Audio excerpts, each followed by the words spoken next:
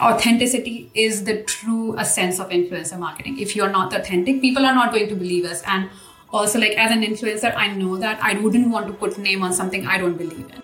B2B has the potential to be electrifying, but the industry is paralysed by a culture of conservatism, scared stiff in a straitjacket of rational ideas. It's time for change. It's time to make B2B marketing visceral. Join us as we uncover and explore the truth with leading B2B marketers. This is B2B Marketing, the provocative truth. Hello and welcome to B2B Marketing, the provocative truth. I'm Benedict, and today I'm joined by Archana Dhankar, who is Senior Director, Global Demand Generation at Sutherland.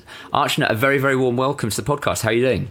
I am good. Thank you, Benedict, for having me here. It's a great pleasure talking to you. Wonderful, wonderful. Well, look, I've given a brief introduction to you, which I'm sure doesn't tell in even half of the story. So before we jump into the conversation, and for the purposes of those people that are tuning in that aren't familiar, floor is yours if you want to give a brief introduction to who you are and what you're all about.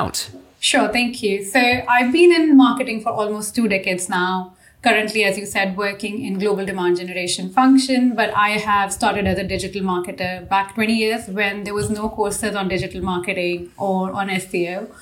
And for the purpose of this podcast, for last 12 years, I've also been an influencer on Instagram, and I've done my MBA thesis and dissertation on influencer marketing, on how brands can actually scale it. Fantastic. Which makes you an unbelievably qualified person, I think, to talk about what we're going to be sort of talking about today. And that is influencer marketing, but influencer marketing specifically within the context of B2B. Because I think that if we think about influencer marketing, I think our automatic sort of assumption are people going on luxury holidays on Instagram, maybe doing unboxing or whatever it might be on that sort of consumer side of social media. Yeah. What we perhaps don't think of is influence marketing within the context of B2B. And actually, I think that is really, really remiss of us. Because certainly if we think about the importance of thought leadership within the context of B2B, having people that are key opinion leaders that can influence your target audience and persuade them positively around what you are doing is invaluable. But from my observations, it doesn't really happen. Now, and I'm not quite sure why it doesn't happen. Is it because it's too hard to get off the ground? Is it because people don't believe in the concept? I'm not sure. But the provocative truth that I want to serve to you is that B2B don't understand the power of influencer marketing and really are failing to take advantage of its potential. Is that something that you agree with, given your pedigree within influencer marketing? I think I would agree with you. Like, I want to say 100%, but I've seen few brands starting to tap into it right now, but very limited, like handful I can count on my fingers. Most of the time, marketers and even, people who are in charge of the purse strings don't understand the value of influencer marketing. And the way it has grown today, it has been tied together with like beauty, fashion industry, luxury holidays. So we are not willing to take risk in our industry. That's where we are. Like we're trying to play safe, and the safe is the true and tested methods that we've got in our marketing kit with us. I think overall influence has been there always, right? Like we've been influenced when we were kids, when social media didn't exist. The only difference now is that with the advent of social media, there are a lot more influencers, and people are not just looking at leaders and, celebrities to gain that influence, but also their friends, what they are talking about, and also their peers. So, you talk there about the business not really understanding the value. And I think that potentially it's almost a step back, isn't it? Not even understanding the concept. So to help us just in framing this conversation, how would you sort of describe what influencer marketing looks like in B2B? I think in influencer marketing in B2B, in traditional form would have been analysts, right? Like you would go to analysts and talk about your products, but it is beyond analysts today. It could be your employees, it could be customers, it could also be potential customers and also other users of the product. So it's about making that whole awareness piece using the social media and the different channels that the brands would have within their kit, and generating enough awareness and buzz so that people start to understand what the brand is about. It's about educating people You don't have to look at really top level influencers. In B2B space, people with even 1,500 followers can be great influencers for the brands. So it's about understanding the customer, what their pain points are, who they are listening to, who they are talking to, and then figuring out their influencers.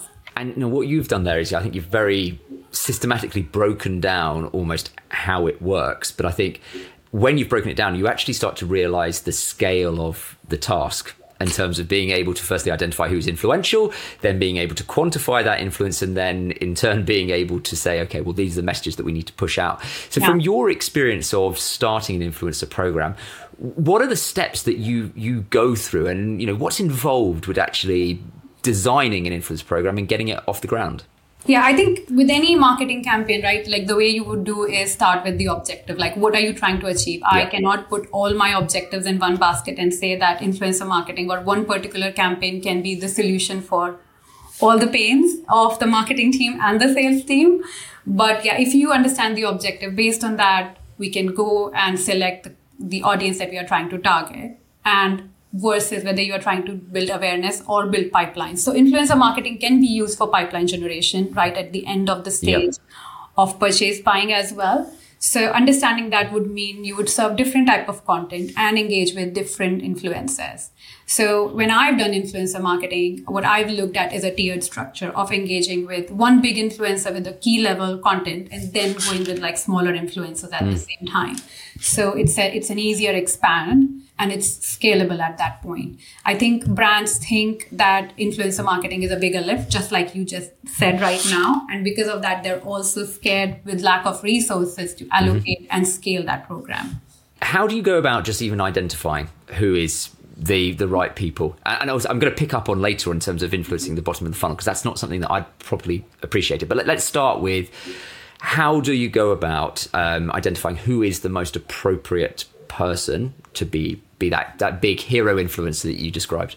So I think big hero, last time I did my influencer campaign, we said we'll use even different type of content for an influencer campaign. So, micro stroke nano influencers are the people who have smaller reach, versus what we call as hero influencer in a B2C world could have 1 million plus reach, maybe in a B2B world would only have 100K plus reach, right? Yeah. So you would look at who that person is. So for example, in marketing, I could talk about people that marketers are following and listening to. So thinking about, in an SEO space, maybe Neil Patel would be a great influencer. I'm just hypothetically talking about it. But it could also be other CMOs or other speakers who are like very vocal about things, getting them to like talk about your services, working with them.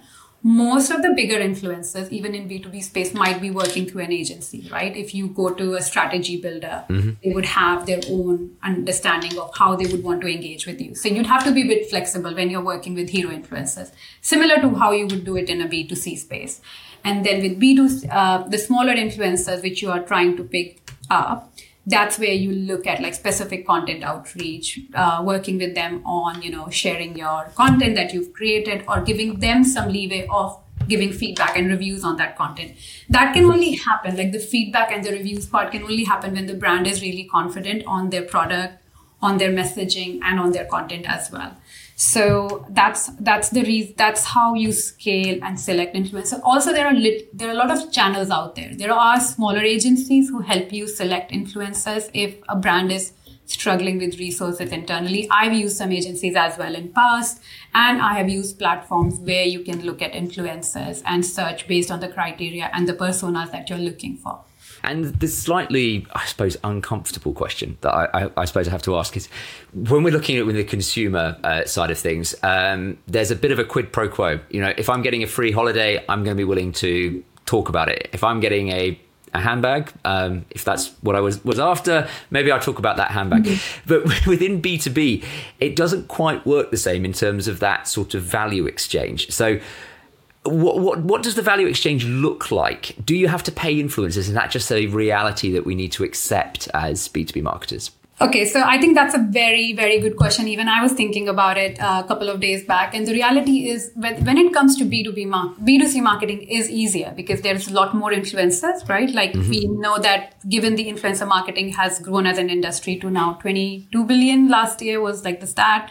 So there's a lot more people who have jumped into this, which means the influencers are sometimes like the micro and the nano influencers are actually reaching out to brands, right? When I've seen like, I've talked to my colleagues and my friends and they're like, yeah, we get a lot of outreach from influencers who want to work with us on product exchange. And that's great for B2C brands. Doesn't happen with B2B.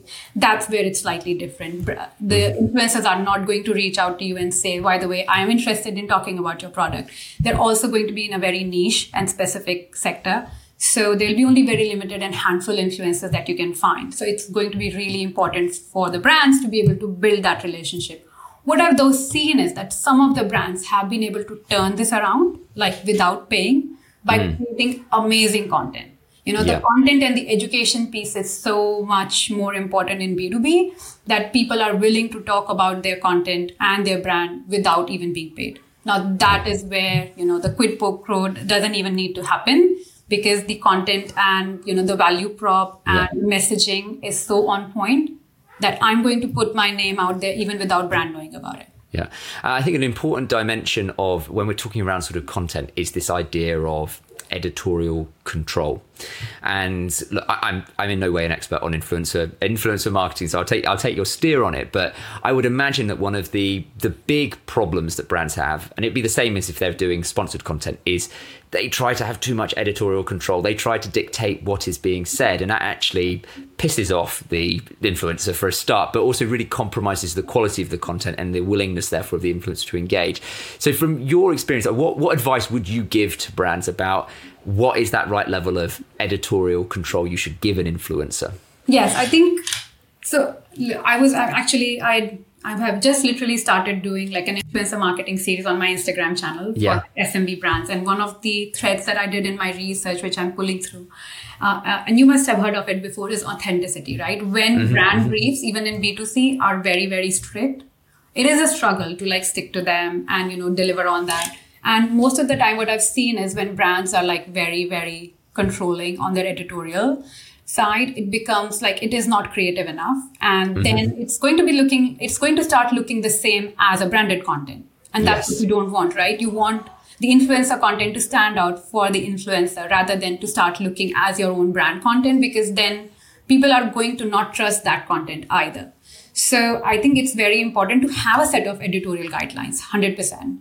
And then based on what level you are engaging with on influencer, sometimes it's just shares, right? You want like a lot more like organic shares. Great, probably doesn't need to be like looked at. You are giving them a post that they're resharing.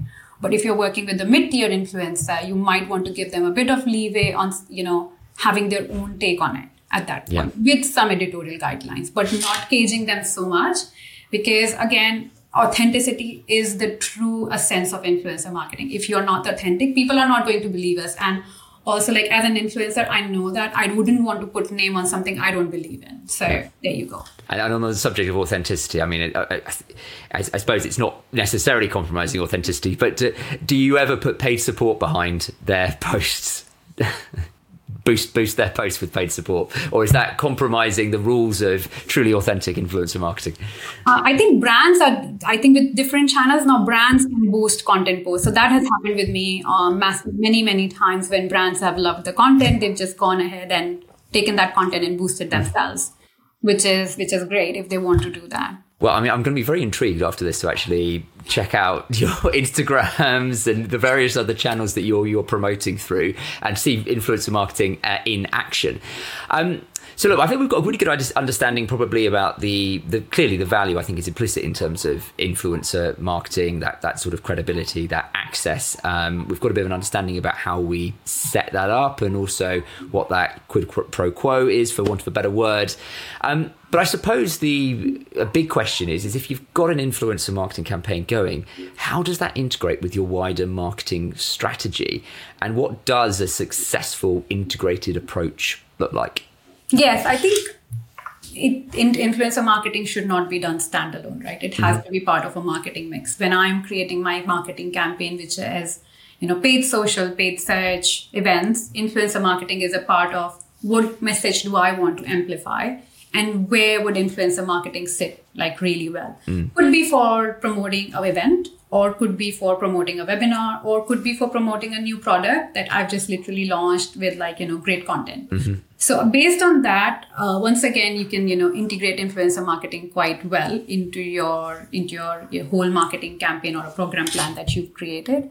I think that's how it will also have a better influence and on the ROI, because as a standalone, the ROI will probably even take a lot longer to materialize, whereas part of a campaign, you probably start to see results faster.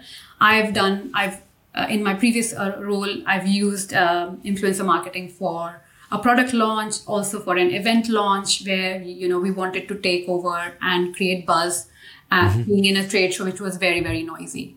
So there are many ways to use influencer marketing and social media today to capture that interest of the audience. And do you ever get, if you've built up a good relationship with an influencer, it's important to have a sort of a co-creative sort of like element to it. But do you ever invite them in to sort of talk about that wider marketing plan, potentially get their input on that? Or do you always try and keep a little bit of a division? No, I think brands who are really excelling at that would do that for sure. So I have seen, I think it generally happens more with tier one influencers, whichever that number looks like for the industry or the company. But obviously, if you are engaging with 100 or 200 influencers, you cannot engage with 200 influencers on a one-to-one level. So where you think that valuable input is needed, you want to have that one-to-one conversation.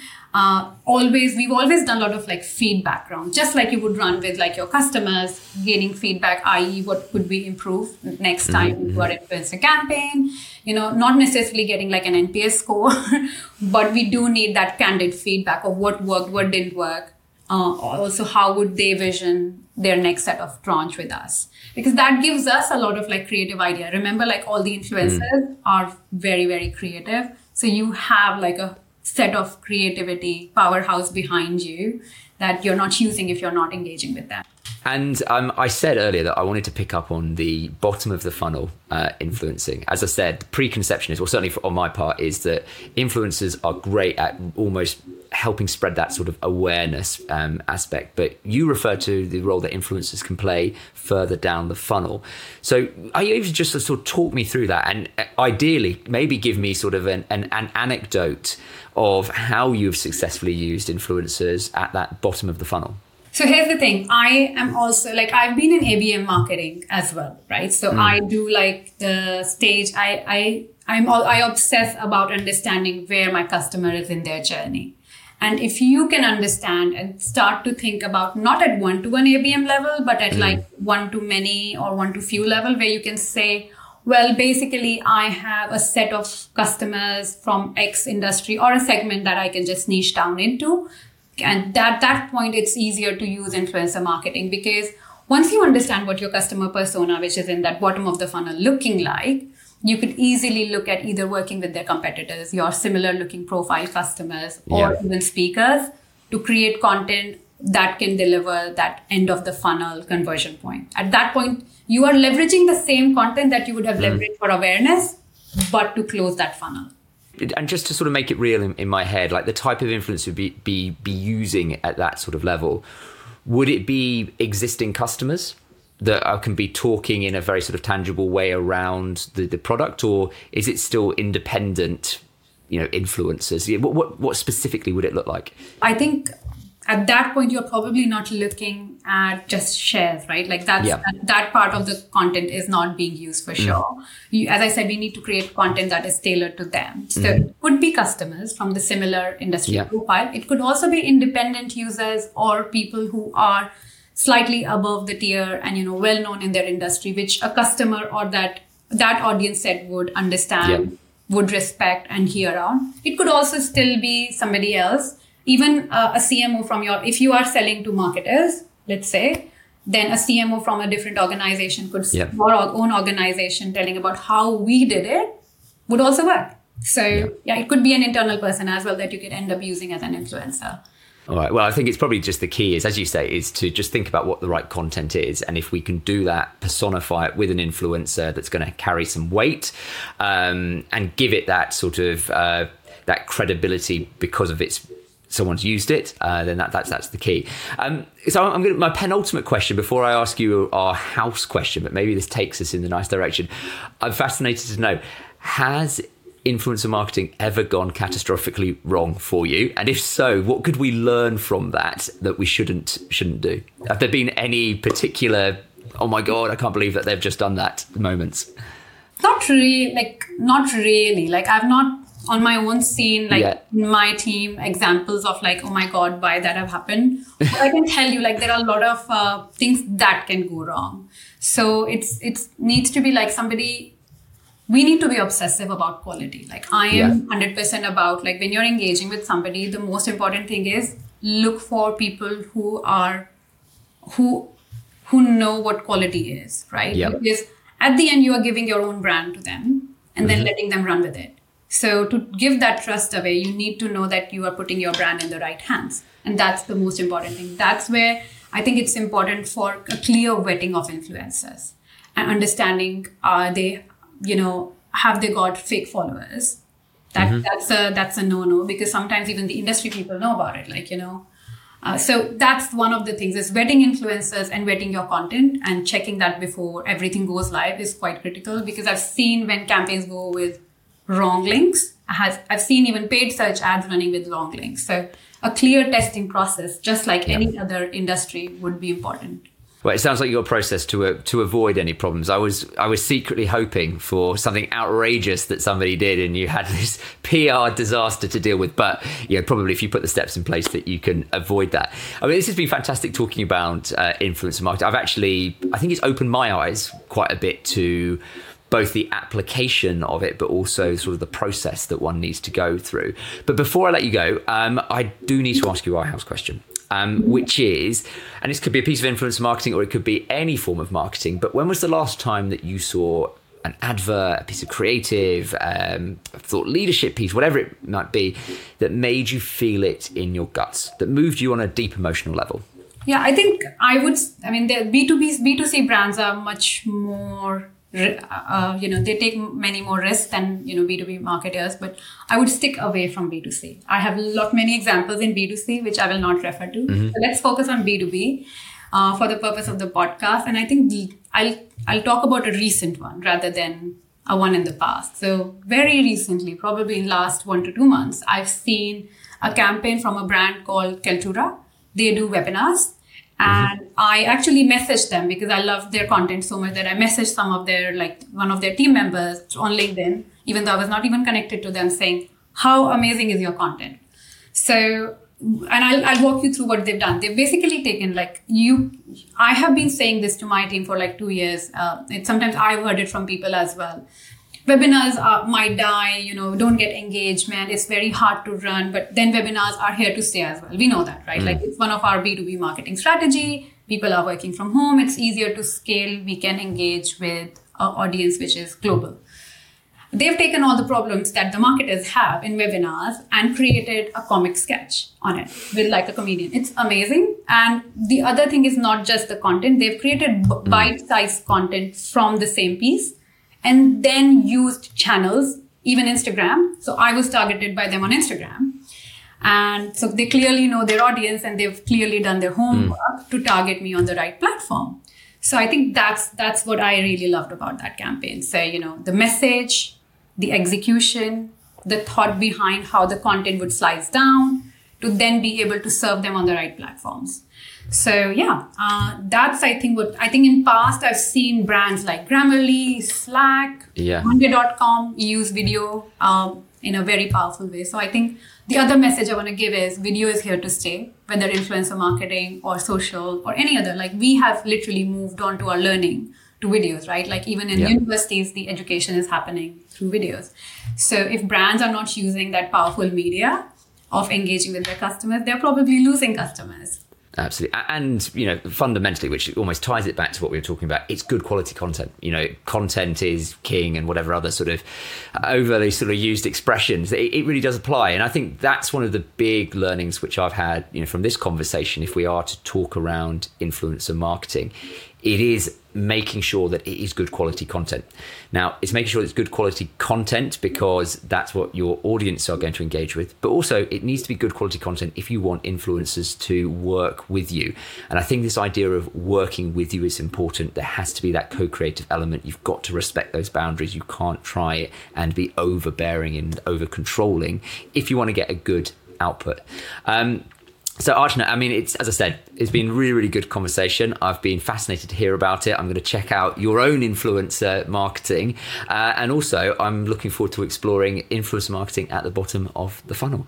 So Archana, it's been a real pleasure. Thank you very much for joining me on the podcast. Thank you, Benedict. It was a pleasure talking to you as well. B2B Marketing, The Provocative Truth is brought to you by Alan Agency. To find out more, head to alan-agency.com.